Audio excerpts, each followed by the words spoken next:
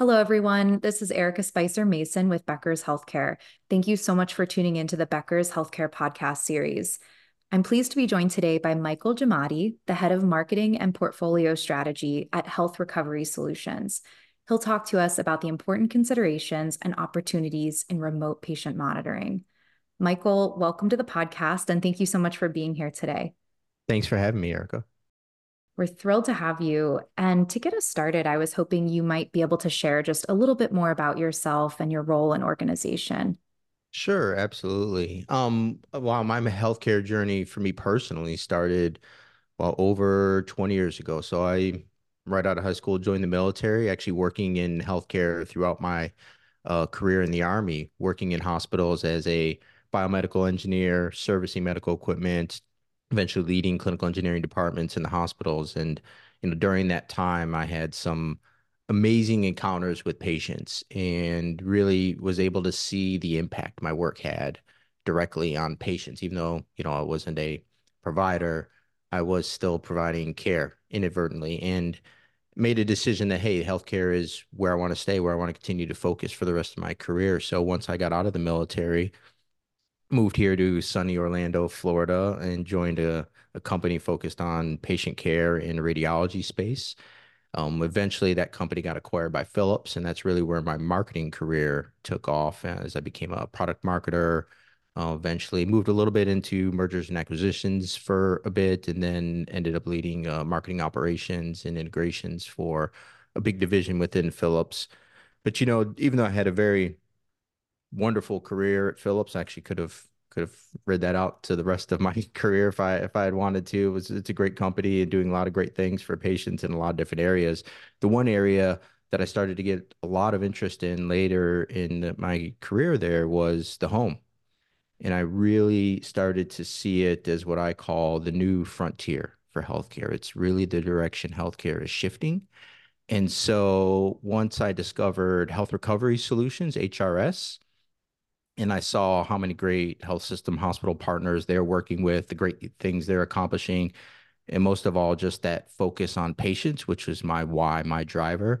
I jumped on the opportunity to join them, and so now I'm, like you said, head of marketing and portfolio strategy. But I really see my role as a client advocate. Because this is a new and still complicated space that a lot of people are trying to figure out. Right, we partner with health systems, hospitals, community health centers, physician practices, home health agencies, of course, payers, and navigating that space requires some advocacy from both sides, right, to be able to work together and help shape it together. And so it's not just about us serving them with solutions or them serving us financially. It's really about partnering together and saying, hey, how do we shift healthcare forward?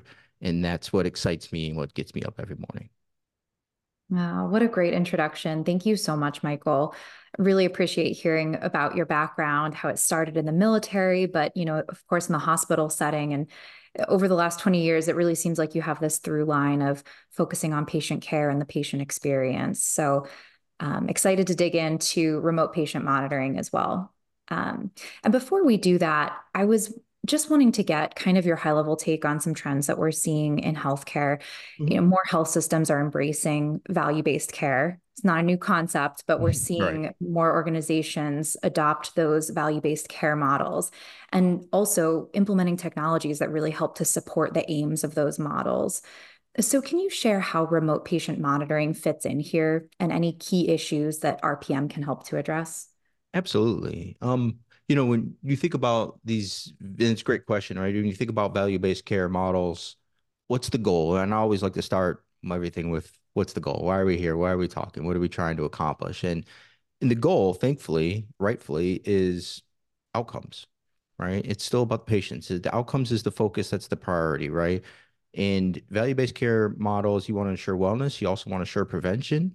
And so how RPM can fit into that, there's a few different areas. The first one that comes to mind is it's about shifting care to where it's more convenient and more comfortable for those patients, right? This reduces risk, helps improve recovery. I mean, there's a lot of risk in entering the hospital. Everybody knows that, hospital acquired infections, et cetera. traveling, right? Sometimes that alone can create risk for patients, traveling to the hospital, depending on their condition, or it could be personal hardships, for caregivers that maybe have to take time out of work in order to bring that patient to the hospital. Or if, we think about it, health recovery solutions, a lot about patients that live in, rural or underprivileged communities, with healthcare disparities that might not otherwise even have access to the care that they need. So the home becomes ideal place for all those patients, but it's also a place where good wellness and prevention habits can be built that are sustainable because it's part of your life, it's part of your way of living, and you have the aid of your caregivers there to support you, right? So that's the ideal situation for a patient to be in. But because of their, condition, it's key that there's still some level of professional monitoring to not just measure their wellness, but really their progress, make adjustments to the care that they're receiving, right? And of course, be able to quickly respond to any either impending or occurring acute event. If you implement all this with the right solution and the right partner, it should significantly reduce, and we've even seen in some cases completely eliminate readmissions for those patients back to the hospital. So I think that's number one, shifting the care to where it matters most and reduces the most risk, provides the most comfort for the patient. The other is how RPM can assist with value-based care models is, to improve outcomes, you have to have availability of the service that's needed to help deliver those outcomes. Right. So when anomalies, in a patient condition occurs, if you catch it early enough, you can prevent that acute event, or you can triage it through remote monitoring, right, to determine if it could be managed in the home, right, sufficiently. If that's the case, then you're diverting a trip to the ER. And those trips to emergency rooms, they're very costly for the patient, for the provider, for the payer.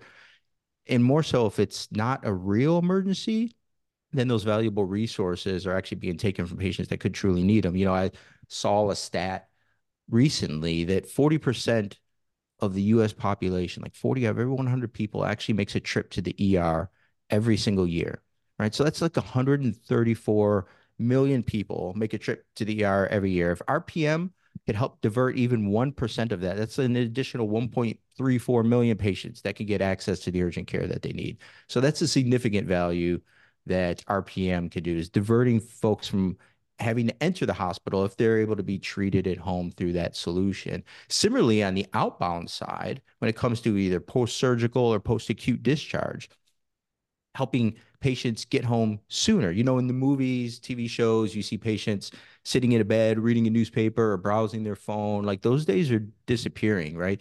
There's rising costs, there's shortages in nurses. That's significantly reducing the number of available beds in hospitals all across the country. So if those patients could be discharged sooner, thanks to the ability of being able to monitor them for the remainder of their recovery in the home, then those resources, again, free up for patients that need them the most. And then I guess thinking about it, finally, I would say in terms of how RPM can help with the value-based care is it's really also comes down to population management, right? I already talked about outreach for rural or other underserved communities. But even for local communities, there's still the issues of having the enough resources to support them, right? This comes in the form of costs, which do get significantly reduced when you shift care remotely, but also nursing, right? So we know there's a nursing shortage, and the general recommended nurse to patient ratio for any community practice is like 1 to 4. But with an RPM solution, the right RPM solution, we've seen that nurse ratio as high as 1 to 150, still with the same level of safety that you would have with the in-person 1 to 4, right? So as we look to introduce, and really that's something that I think is really maybe one of the biggest contributors, and that's why we're also looking to introduce even some AI into our platform to potentially raise those nurse to patient ratios even higher. Like we're partnering with some really big players, kind of leading the way in terms of AI algorithms for remote patient monitoring in the home. And I think that's kind of the future there is, how do we make one person be able to provide the same level and standard of care to more patients? That's kind of the future. And I think that's one of the biggest contributors of RPM. Yeah, really well outlined. Thanks so much, Michael. And I appreciate how you hit on a lot of key issues, not just mentioning how remote patient monitoring can impact those value-based care measures that are really in focus, like hospital discharge and admissions and readmissions to the ER. But also, you hit on social determinants of health considerations. And I'm also thinking about capacity issues and how so many hospitals and health systems are facing really dire capacity issues at the moment. So, seems like there's a lot of opportunity here. Uh, Absolutely. yeah. And so as we're thinking about this, there's so many opportunities in RPM, and also adopting new tools can be challenging for both providers and patients. So, how do you recommend leaders approach scaling RPM across their systems, care settings, and also patient conditions as well? Are there Mm. like top of mind important considerations they should have here? Sure, I would say this is almost like our bread and butter, what we're do day in and day out with the great partners that we're fortunate to have. The first thing I would say is a point of caution, and I would say then out of the gate, don't get overly ambitious and try to scale too fast. I'd say from our experience, maybe that's where if programs fail, it's because of that really lofty expectations up front in as they're just adopting for the first time, right? This technology and even this model of delivering care into their organization. So when we think about scaling, when I think about scaling, I tend to not think about it as sort of a race from, one point to the next, start to finish, but more like it's moving one wheel at a time. If you think about the wheels in your watch or in a clock, it's moving one at a time in order to help turn the other. And eventually you start turning the hands on that clock, and then that's scaling, right? And so if you were to think about it using that analogy, the first of those cogs would really be that initial investment in the program, right? This is where you're setting your goals for the first time. And the focus in this initial stage should be really around value to the patient, right? We even have models that we do work with, especially with like physician groups, whether they're affiliated with a health system or standalone, where, we call it the patient first program. It's a model where before you even make a financial or resource investment, we help get your patients on the technology, and then we kind of figure that out after the fact. Because I think it's important to first start with making sure you have the right goals and you're achieving sort of those outcomes we talked about earlier, right? So this is where you're getting your program established in a care setting or a care pathway where the need for improved outcomes is maybe the greatest, and you just lean in on there. Make sure you have the right measures that set you up for success. We have over a decade of experience in this, right? And we've worked with every type of healthcare organization you can imagine, dozens of care settings. We support over 90 different like patient conditions, and we have really hands-on onboarding teams, so this is where we obviously spend a ton of our time, this initial part here, but because we have that experience, like we help our partners figure this out, right? We take all the guesswork out of it. We've been there, we've done it, we've seen all the different scenarios. We get them started correctly with again, those right measures around whatever the goal is for their organization. So once that wheel is turning, then kind of it helps turn the second one, which is now about you're established, it's now about efficiency. So you have your program in place. You're starting to see that value for your patients. So what you want to do there now is like kind of focus on your workflows and your costs, slowly improving speed, reducing resources as again, you're able to better increase those nurse to patient ratios we discussed. Get operationally very efficient, which then sets you up nicely for kind of turning wheel number three, I would say is getting self-sustained as a program, right? Providing enough value, operating with enough efficiency that the program is sort of paying for itself, right? This is now a solid platform that you can launch quickly from and then take you to that final wheel in the machine in the clock, which is growth. Now you can really expand vertically within the segment you're in to a larger population or horizontally into new care settings or other patient populations, replicating those steps that you had success with originally.